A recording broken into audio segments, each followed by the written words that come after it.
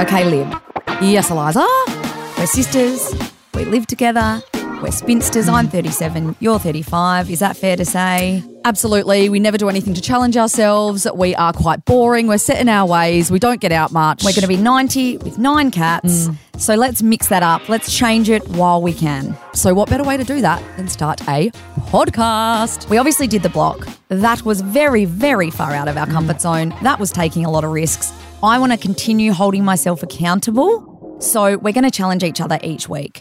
I'd rather die already, but it needs to be done.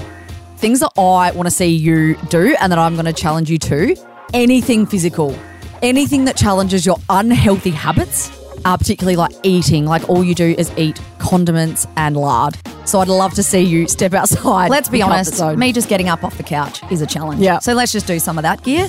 I want to see you squirm, and that will involve, you don't love public speaking, so what about like improv comedy? Oh, what a I'd nightmare. rather die.